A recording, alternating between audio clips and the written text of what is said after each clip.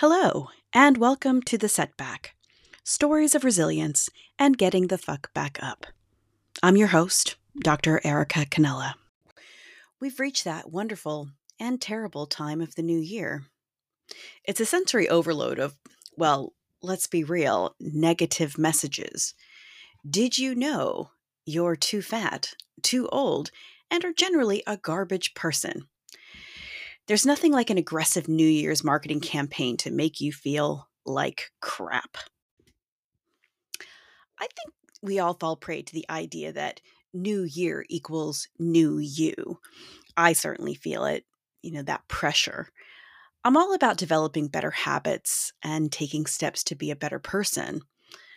But these adverts and promotions are so in your face. And for me, yes, they do make me think about the damn gym, Botox, and completely changing my entire personality because old year, old you is apparently very, very shit. So here's my question to you. Do you have New Year's resolutions?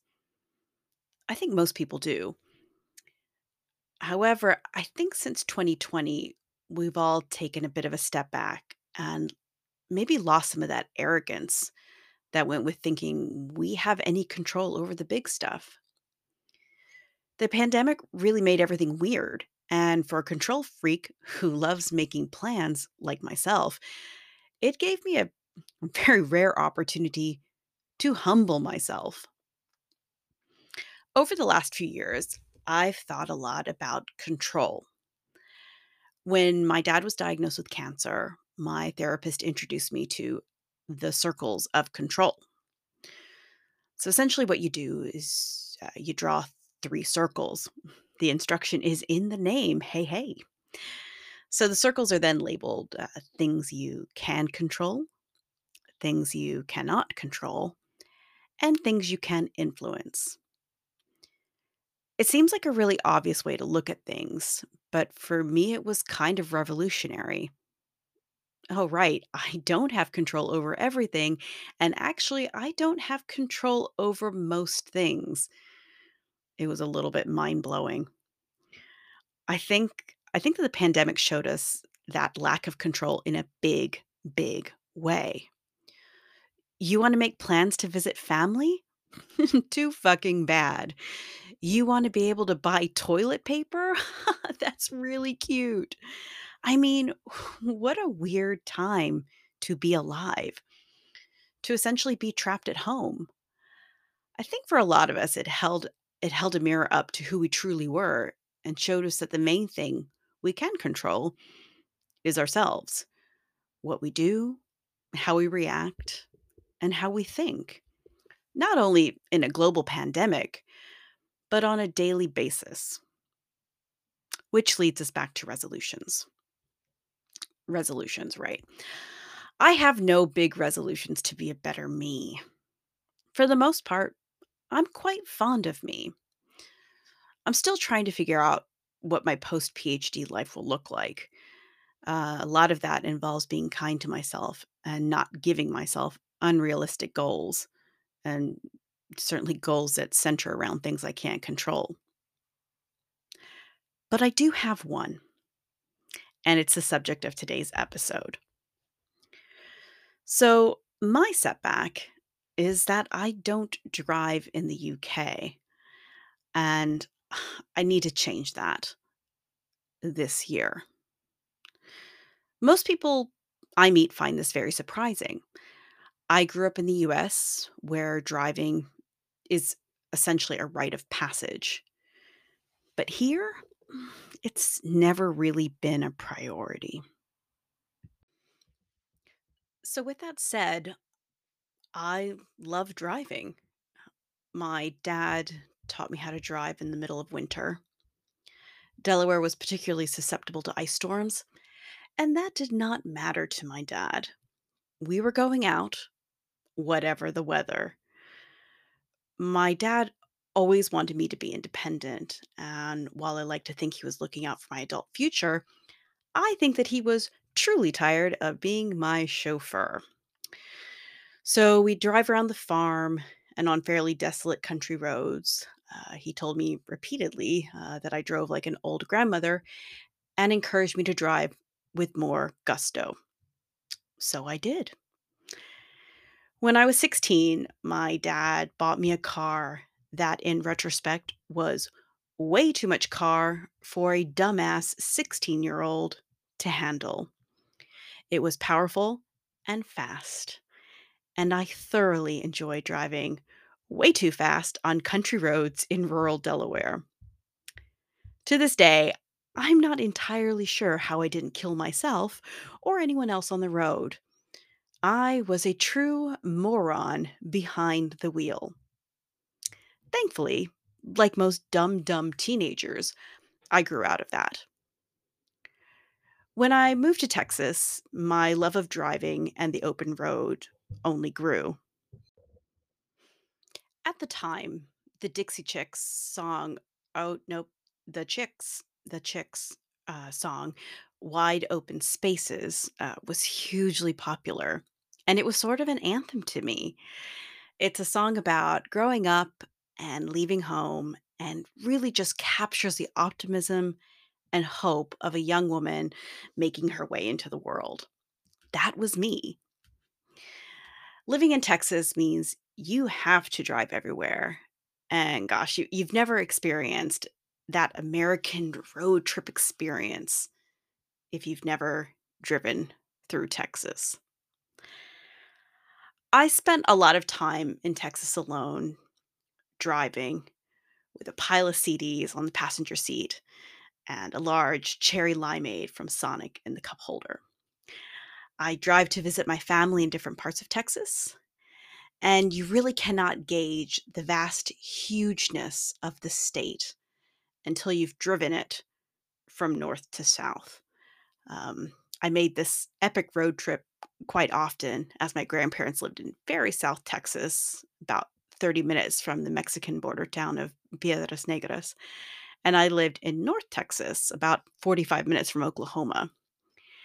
It would take me about 7 hours to get there on a good day.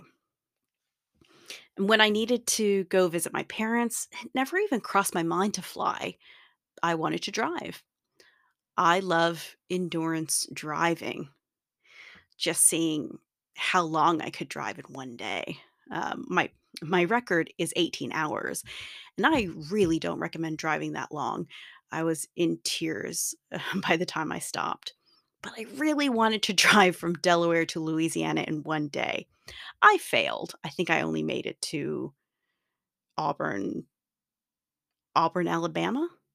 So not even remotely close. It was terrible. Not impressive at all. Anyway, um, I was also prone to just getting in the car and driving, like with no destination in mind. Um, One afternoon, I ended up driving to Wichita, Kansas.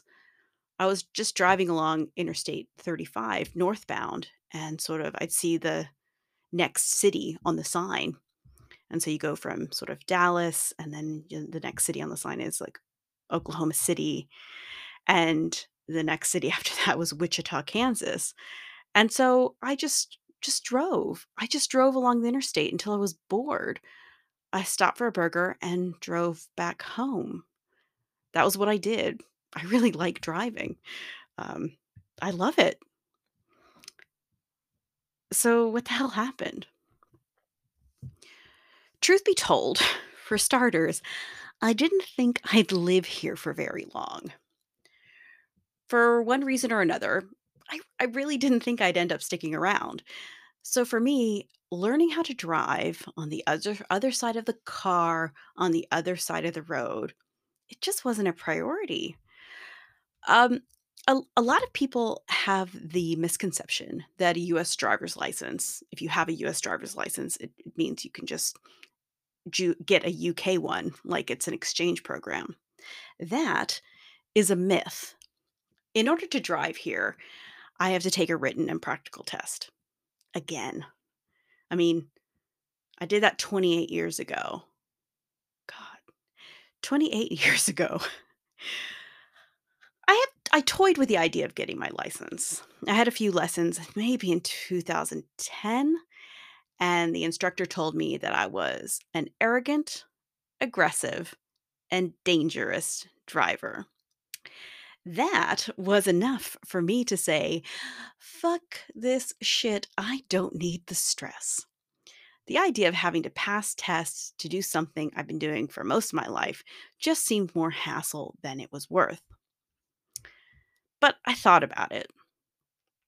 And then I had two driving incidents in the States that scared the living shit out of me.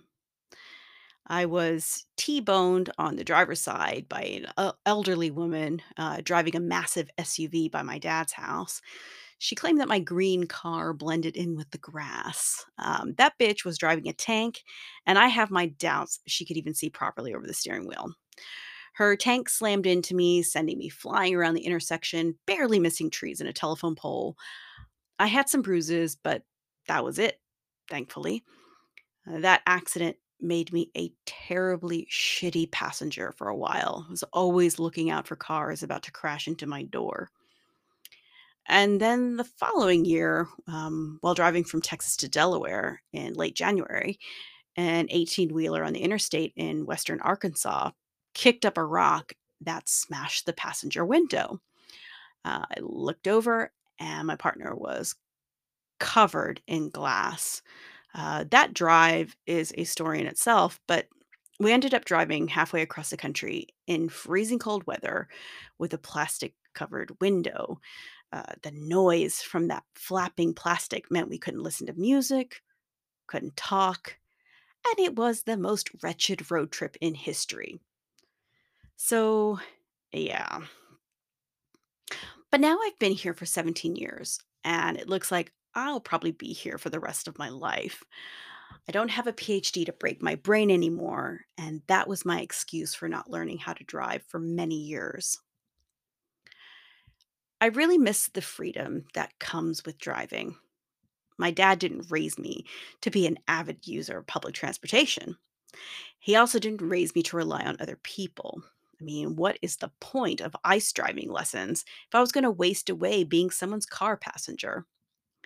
Yes, that is deeply dramatic. It's not that bad. Um, but it does hold me back a lot. I mean, what is my life if I can't just hop in the car and drive to random places? So, what's really held me back besides the trauma of those two incidents? Well, a few things really. Like I mentioned earlier, I find driving on the other side of the car really disorienting. The other side of the road, I think I can get used to.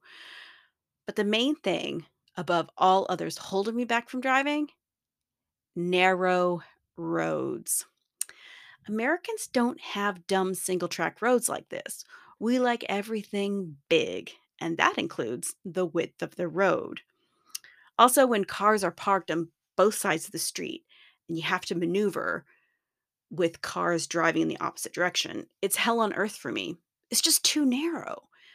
Just talking about it fills me with anxiety. I hate the tiny, impractical roads so much. But this is a podcast about showing resilience. And while I haven't actually done it yet, I guess putting it out there is demonstrating intent. So, how do I push through the fear? To be honest, I think I just have to do it. I need to book my theory test. No, I'm pass it. And then I need to find a driving instructor who isn't such a tremendous prick. I'm being held back by this apprehension, and it's holding me back from a lot of opportunities to have fun. But fear, sometimes, maybe all the time, the fear of doing something is so much worse than the reality of actually doing it. I'm sure you can think of countless examples where you were scared to do something, did it, and then thought, hey, that wasn't so bad. So let's bust out those circles of control, see those suckers in action, and manage the shit out of this situation. Okay, so what can I not control here? Other drivers, for sure. The terrible UK road network, houses that don't have sufficient driveway space, so people have to park in the street.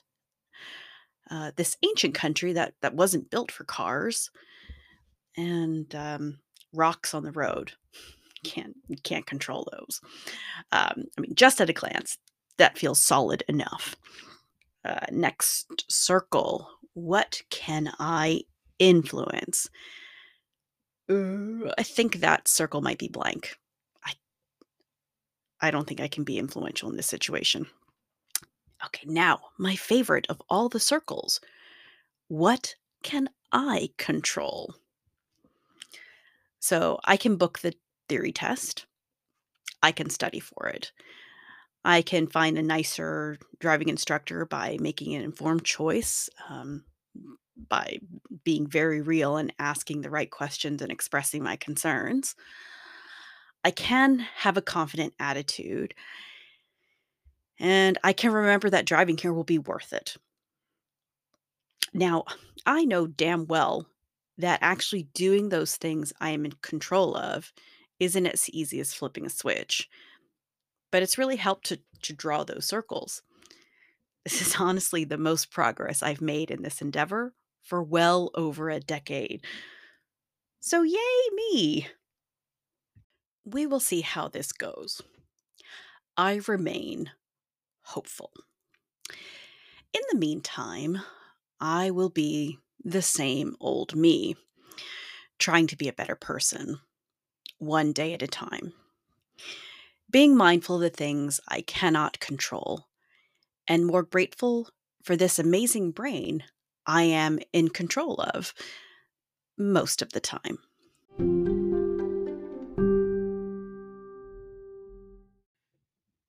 So, something I'd love to do on this podcast and its corresponding website, www.thesetback.co.uk, is share resources. I love self help books, apps, websites, you name it. We're very privileged to live in a time where so much is available online. Now, every episode, my guests, and yes, sometimes like today, the guest will be me, um, will share resources they love. For this episode, I want to share my love of the Calm app. I'm a huge, huge fan. I am shockingly shit at being still, but the guided meditations chill me out and serve as kind of a reset for the day. There are a ton of features in the app, but I am evangelical about their sleep stories. There are a lot of different kinds of stories, and many famous faces have lent their equally famous voices to the series. I have no idea how any of the stories end, and that's a very good thing. So it's definitely worth having a look if you're in the market for some chilled out meditations or falling asleep quickly. And that's the show. Thank you for listening. This has been The Setback.